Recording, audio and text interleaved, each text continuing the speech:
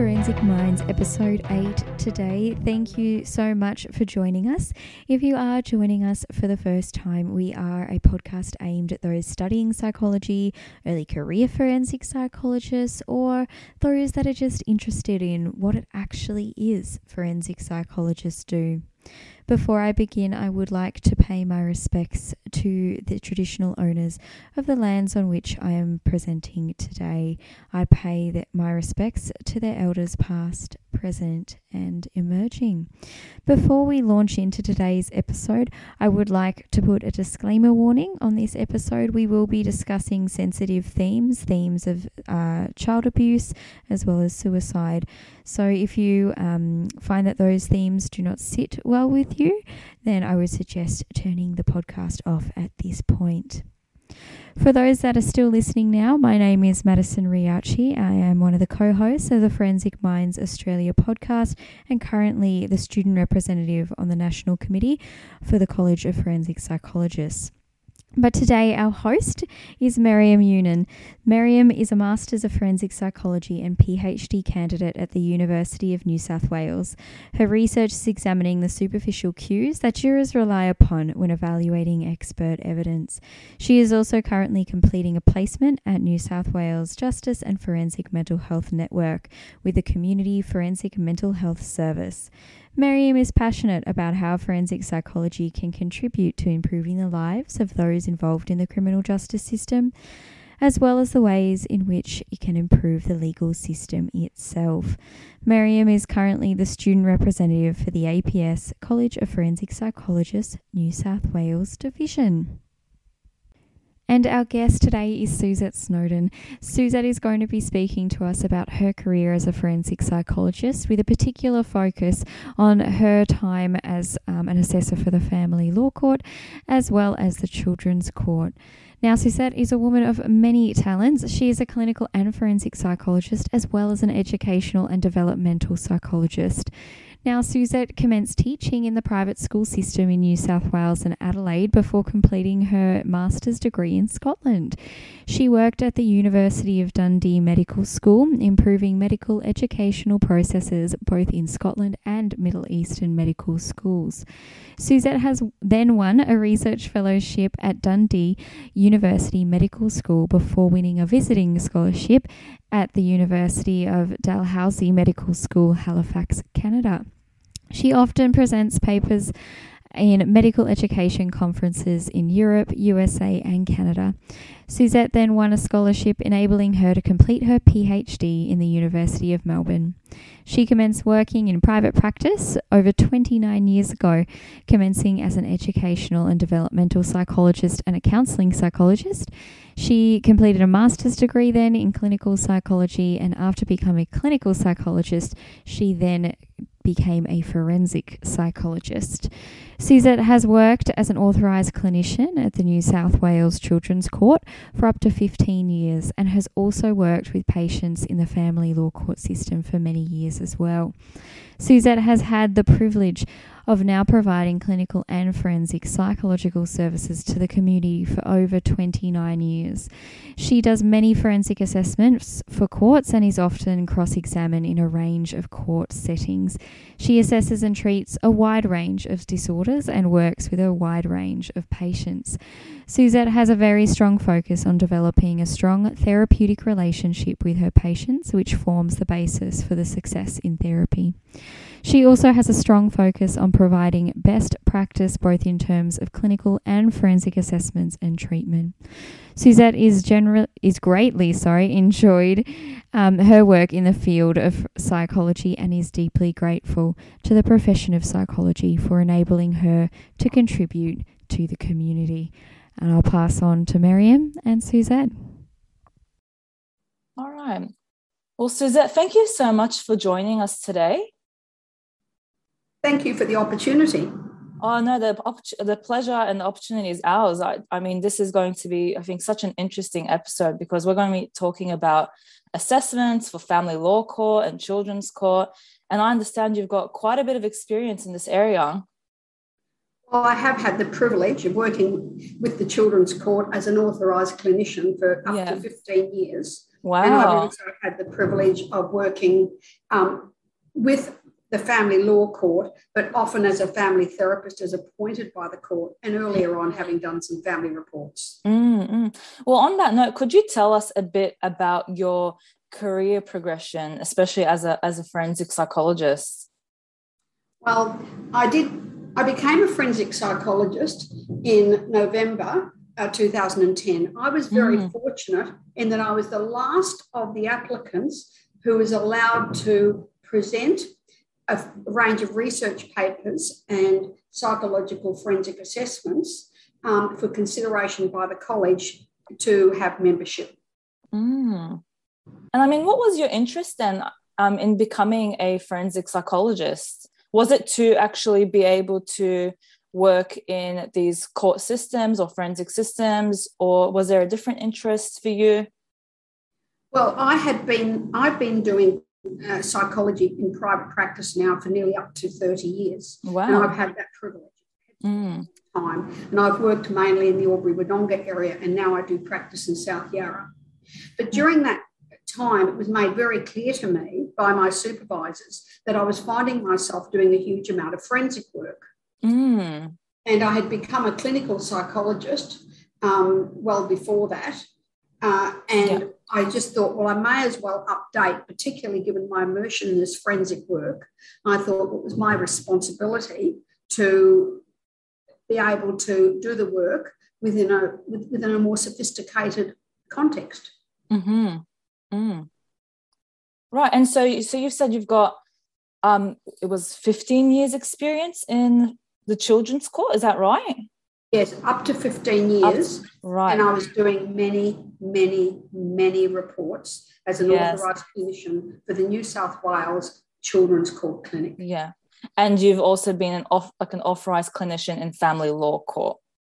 No, I have not been an authorised clinician or authorised report writer, but I have done many family reports in the past. Right. I have often been instructed by the family law courts to provide family therapy or psychological assistance. Okay, interesting. Patients. Yeah.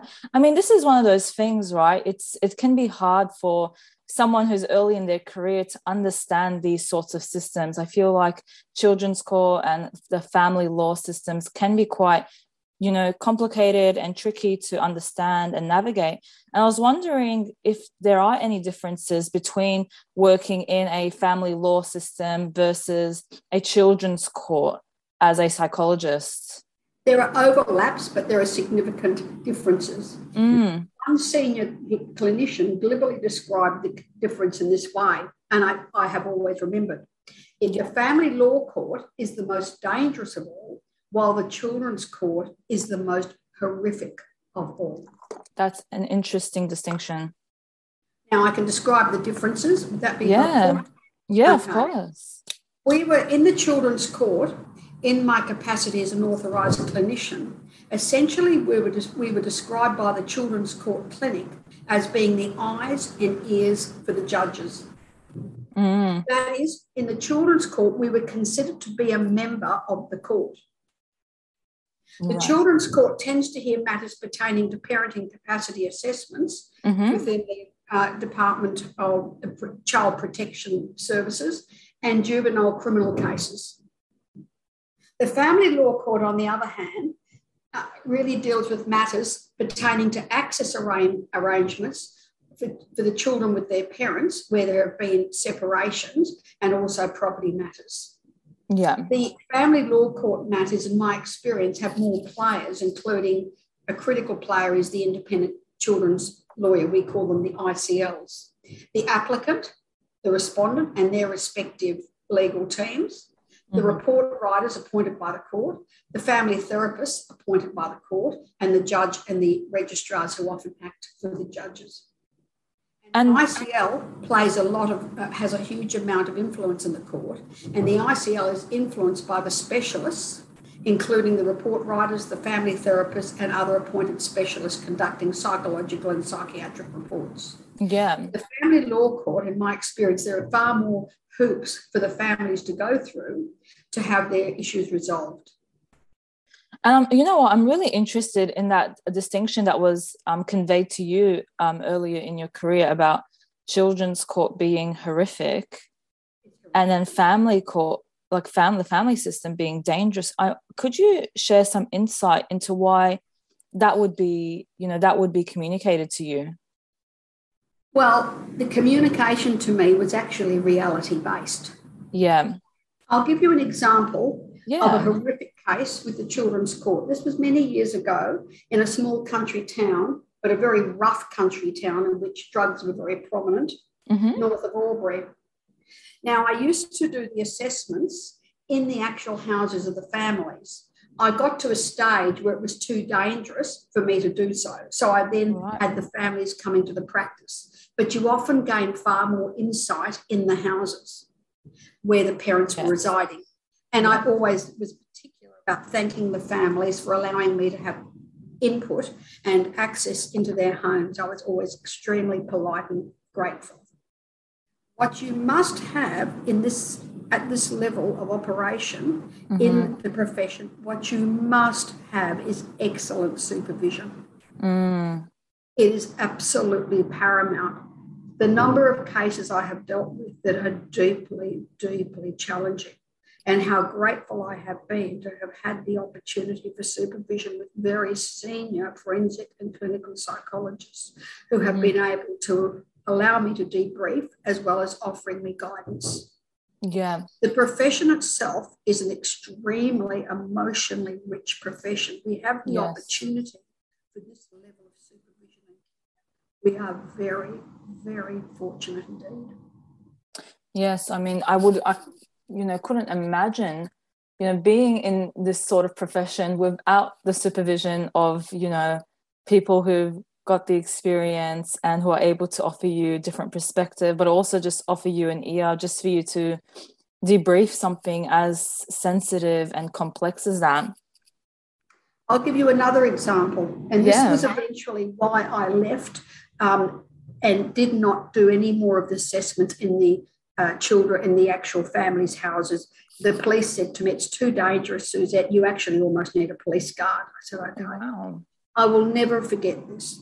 I made sure I drove an old car to this home, and it was in a fairly socially, emotionally compromised area. I had the Department of Family and Community Services case manager outside waiting, so I had a form of protection.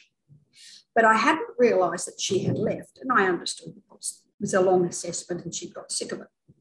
Anyway, I'm with the mother, and I've done this comprehensive assessment with her. Towards the end, the mother goes into a psychotic state. I had known in my own mind that the woman was highly dissociative as a result of complex PTSD, and there had been antisocial personality features. And I saw the switch in her. And then she became terribly angry at me because she saw me as the Department of Family and Community Services. Okay. And she started to move towards me. And she was a very big woman and had a history of violence. I knew what I had to do. I became deeply calm. I thanked her very much for the opportunity of having the assessment with her. I very quietly and unobtrusively picked up my belongings and quietly left the house. She followed me to the car. I made sure I kept the window of the car, the driver's side car, down. I said, "Sweetheart, I would really like you to come into the practice on the Monday.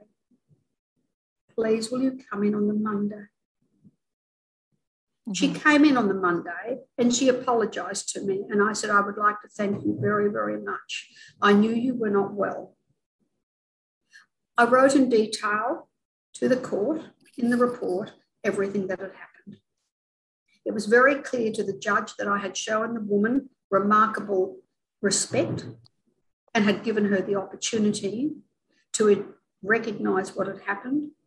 And I also described in detail how I was also placed in a situation of severe risk. After that, I made the decision. I discussed it with the director of the Children's Court, never to go back to their homes. It's a very interesting point, isn't it, about risk and what, the risky components of a typical assessment. And I was wondering if you can just tell us on that note a bit about what these assessments look like to begin with, because I would imagine that some people who don't know about this field couldn't even begin to imagine what these assessments could look like. Well, first of all, there is a huge amount of background reading. Mm-hmm. Invariably in the children's court setting, there is a long history of child protection. For it to reach the level of the children's court clinic, there is normally years of background information. So you have to be prepared to set aside time to gain insight. Yeah. Secondly, you must have settings in which you can protect the various patients who are presenting. There are often AVOs and interim intervention orders between the parties. So one party can't see the other.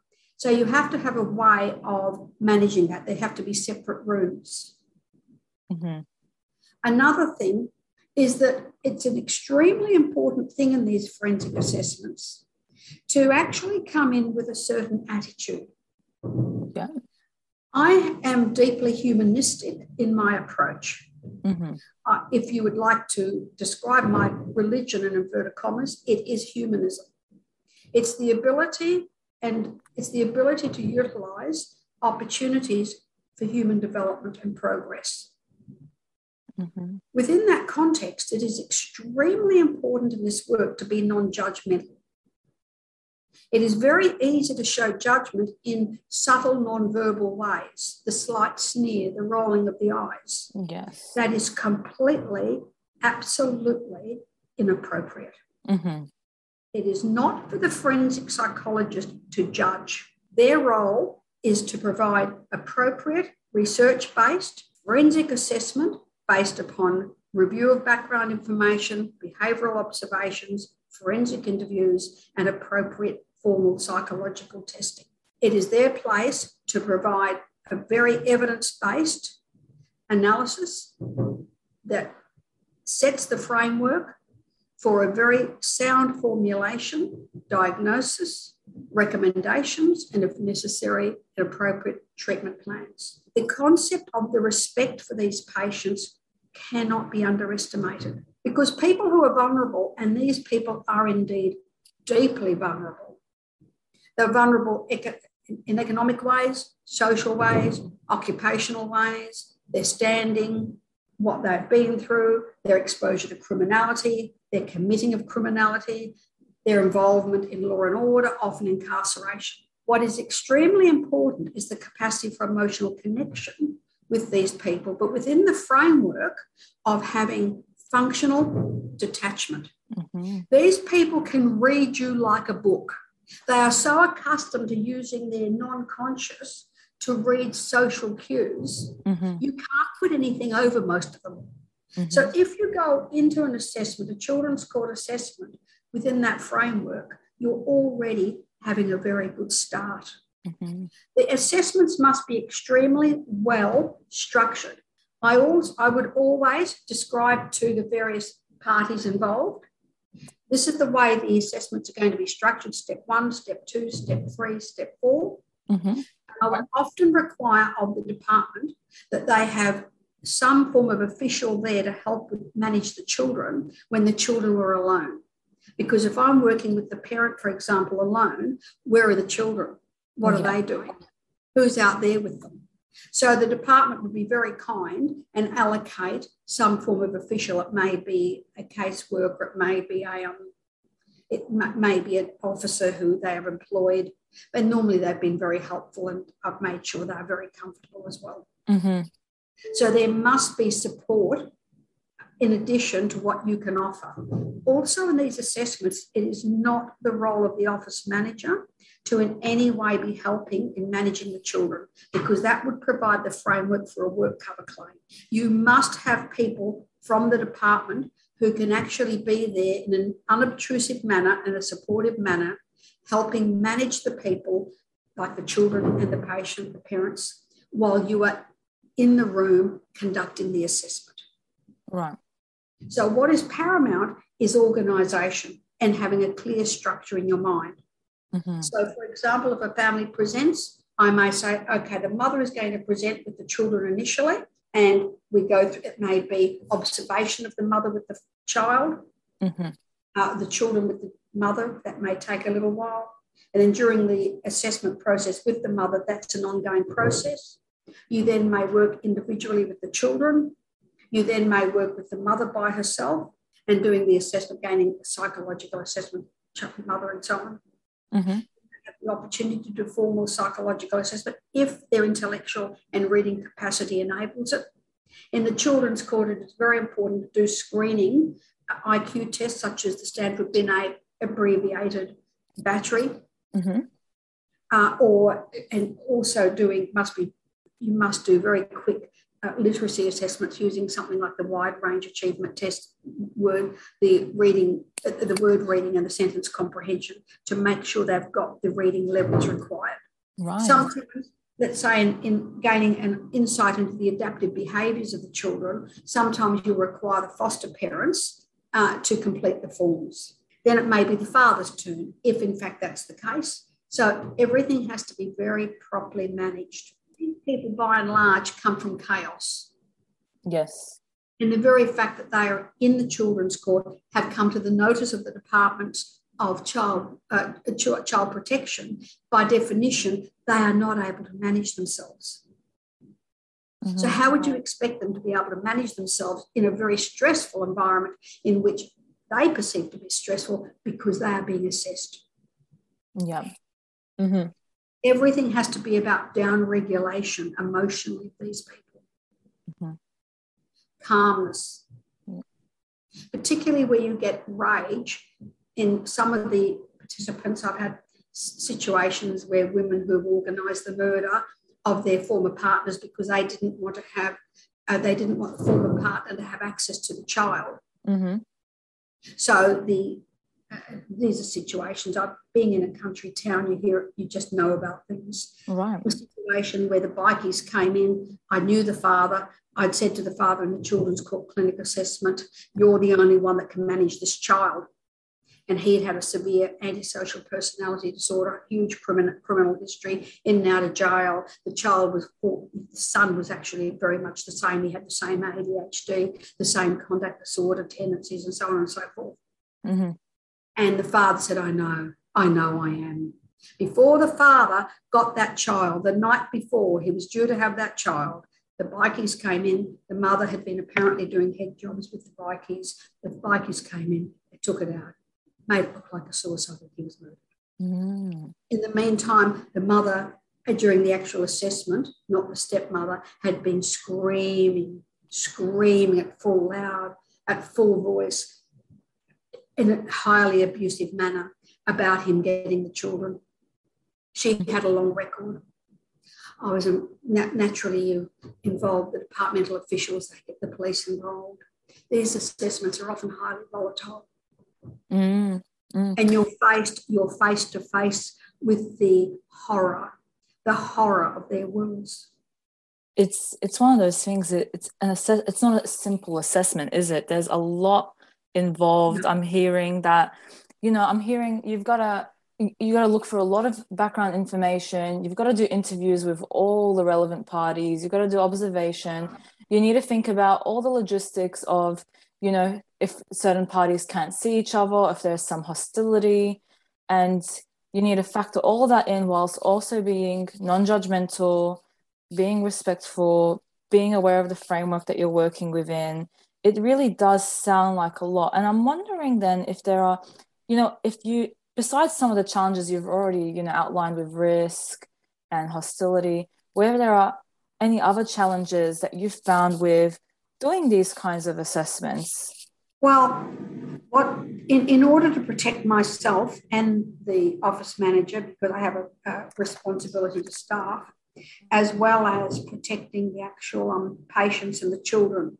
Very often where I felt it was going to be a more dangerous assessment, I would always let the Children's Court Clinic know that I had informed the New South Wales Police that these were the parties involved, and if I they do get an emergency warning, as well as the security companies. You must always have back-to-base security. I would let them know so that if there was any call from us, they would come immediately. And I've always found these agencies very helpful indeed. Mm-hmm. I'm curious about how long these assessments take. I mean, I'm thinking about your typical day as a forensic psychologist. And well, these assessments would take, it depends upon the presentation, but you'd be easily leaving a morning from 9 o'clock in the morning all the way through until maybe 3 o'clock in the afternoon to do the assessments. It may even be longer. Sometimes you'll be accessing information like ringing up stakeholders whom you have signed permission. Mm-hmm. And then, of course, you've got the very the challenging task of putting it all together in a very coherent and readable form that is evidentially based, and where the reader of the reports, namely the judges, understand that the formulation you put is very reasonable. Right. And of course, there is that. There is not just the assessment, but you need to go ahead and put all your findings in a report where you simply communicate, your opinions and your evidence-based recommendations. And I imagine that would also be quite challenging too. Oh yes, you have to know what you're doing, and what happens. You improve over time, and this is the role. I remember I was always very grateful to be able to go to the Children's Court Clinic training days. They were always very helpful. Mm-hmm. Able to then liaise with other cleanicians there, and then being able to send it to the Children's Court. And if they ever had any concerns, they would contact you, but they very rarely had any concerns with my reports. Mm-hmm. And of course, being able to review your work with supervisors who have similar experience is extremely valuable. I think I'm getting the correct vibe that this is, very, very challenging work, very complex work. And I feel like with the complexity and the challenge, there is certainly room for rewards. And I wonder, for you, what are some of those rewarding aspects in this line of work? Well, coming as a humanist, I have a very keen awareness of the privilege that I have of being involved in the lives of these patients in whatever capacity they are presenting, and the opportunity to really understand their point of view and contribute to their awareness of how they can improve their parenting capacity in order to have their children return to their care. Mm-hmm. That is in and of itself a huge reward. So it's the idea of intrinsic reward rather than extrinsic reward. Yeah. So I have always been driven by an intrinsic reward system, doing the work for its own sake. Now, naturally, there has to be income that accompanies this and so on and so forth. But if you go into the work with only the idea of extrinsic reward, I don't think it works. Yes. So you must go in with a conceptual framework and a value framework yourself. So the reward is knowing that you have been able to impact so productively on lives, and you can see it in their faces. It's very, very nice. Another is knowing that you have been able to protect children, like that little girl I spoke of, who drew the sexualized component of her presentation. Yeah. Another reward, and this may sound a strange thing to say, but it's actually the sheer privilege of having a complex puzzle to solve, allow you to have access into their lives in such a way that they open up and you gain more and more insight into the complexity of their presentations. I think all of those are really, really beautiful rewards that you get to impact on children's lives. You get to, come into this, what is like a chaotic situation. Absolutely. And add some structure there, be a helping hand, but also at the same time, you've got training, you've got experience, and you're able to bring that to the table to, bring some clarity to what is a really, really complicated situation. I think those are all really fantastic rewards, actually. Yes, and I think the better rewards are the intrinsic ones. Of course, yeah. And I'll tell you another reward. This is a very important reward. This is extremely precious, Miriam. And that is, having been in the Albury-Wodonga community now I've lived there for 35 years, but I've been providing these psychological services for over 29 years. Mm-hmm. I have many patients now presenting where they were participants in the Children's Court clinic assessments I did. And here they are. They may be the grandparents of the children. They may be the parents of the children. They may even be the children themselves. They come back and see me. Mm-hmm. And this may be 10 years later. Wow. And now they're my patients. And the sheer joy of having that. One thing that you're offered in a small community like this is the sheer opportunity of you work with patients when they're 5 or 11 years of age. It can maybe the Children's Court, other capacities, and then they come back to see you for other issues in their 20s or 30s. Often happens. Hence the importance of this humanistic approach, where you have an emotional and functional detachment, but you're conducting the assessments within a humanistic framework, highly forensically orientated, being deeply non-judgmental, having the capacity to allow these people to connect with you so they feel heard, so you hear it all, they spill it all out, then being able to do the formal psychological testing, then putting this huge puzzle into a picture that makes sense so the right decisions are made. It really does sound like an equally rewarding and challenging profession. With the challenges, with those really intense challenges, there are those really intense rewards as well. I'm imagining as well that you've learned a lot. You've learned a lot in what you've done. And can you tell me about your biggest learnings and how that's affected the way you work as a clinician? You can answer that in many ways. Of course. One learning is purely the greater sophistication conceptually of the nature of presentations and the diagnostic systems and how things fit. And that's a more academic, intellectual role in our work. Another is being able to work within that framework and utilising that framework to make sense of the world. So you're bringing this conceptualisation with you to make sense of the complexity of the presenting information. That's another learning. Another learning, and this one is interesting, and I know people will appreciate this, is the capacity to function very professionally as an expert witness in a confident and informed manner. It is very important to learn the skills involved in cross-examination. And you learn this by the world of hard knocks. And anyone who says to you, oh, I went through my first cross-examination very well, I think they're probably kidding themselves.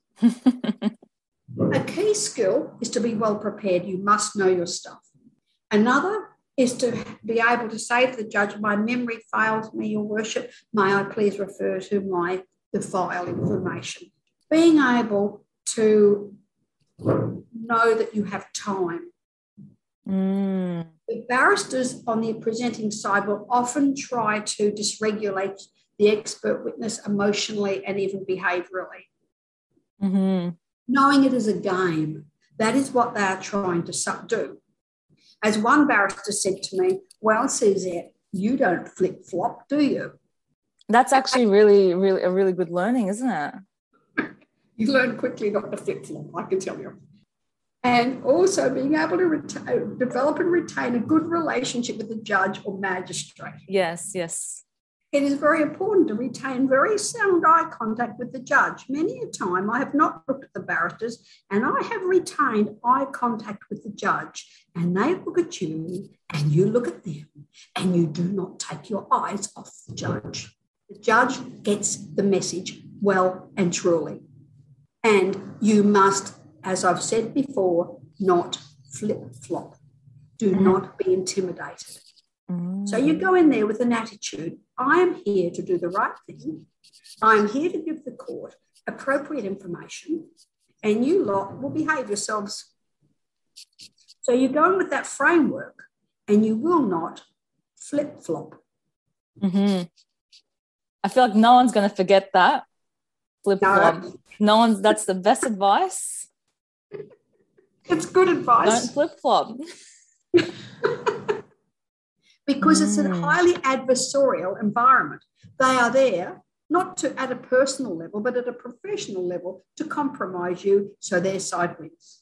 I'm sensing that it's one of those things where you develop it with experience, but just to have that yes. calm demeanor. And again, like you were saying, just acknowledging that you've got time. You don't need to respond straight away. You can take your time with it so that you're able to be thoughtful in the way you respond. What's extremely important in being an expert witness is going in with a certain philosophical view. I am not a person driven by the ego. I am a person driven deeply by an interactional approach as the formation of the sense of self. Mm-hmm. So I go into these situations realizing my responsibility. It is not about me. It is about my responsibility to the patient to do the right thing in order to represent the information in a candid, credible, objective, emotionally detached, forthright, and sensible manner. Mm-hmm. When you go in with that attitude, you become a much more powerful player within the process because the ego is removed. That is a very, very wise way of putting it in terms of what the role is and how you should approach what is actually truly, it's a legal process, and you're in it as a psychologist and trying to find your rightful place in that. I'm wondering, there are going to be early career psychologists who are going to be very interested in gaining the experience that you've got. And what advice would you give to someone who's starting out in this field, wanting to be a forensic psychologist, but also wanting to work in the family law or children's court systems? What advice would you give to them so that they could be successful in their career? I think in terms of being successful in those fields applies to many, many other fields. Right. I've talked to people about how to be successful in psychology, in the family law court, in the children's court, if they're wanting to do law, if they're wanting to do business, whatever. And there are some general points I would put that must never be underestimated in terms of their importance. Mm-hmm. One is to always be willing to work hard. So, for example, I've said to many patients or many professionals, so you want to improve your place, do you? Yes. Then you're going to have to gain more qualifications. Mm-hmm. You're going to have to do this extra work. Mm-hmm. Okay, so knowing what you have to achieve. So you do what you have to do within the academic system.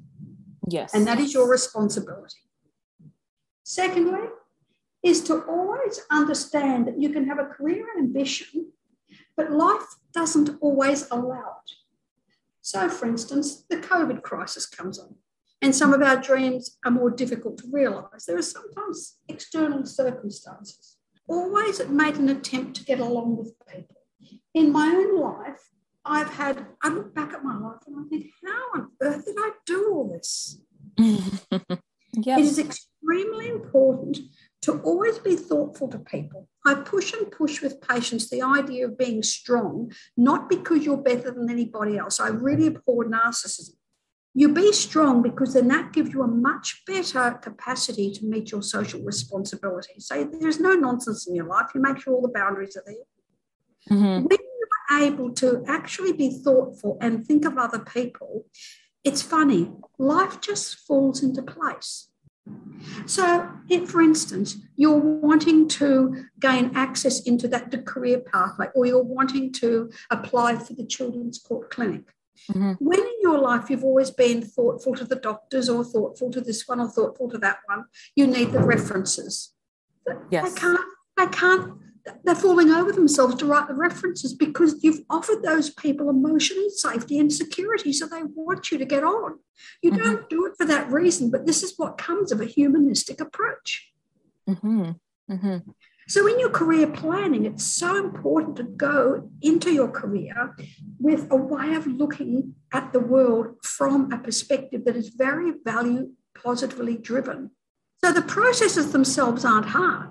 So you apply to become a member of the children's court. Well, you have to meet this criteria, you have to meet that criteria, and you've got to have this information, that information, children's checks and this and that. All that's just step by step. But you have to have access to the human resources.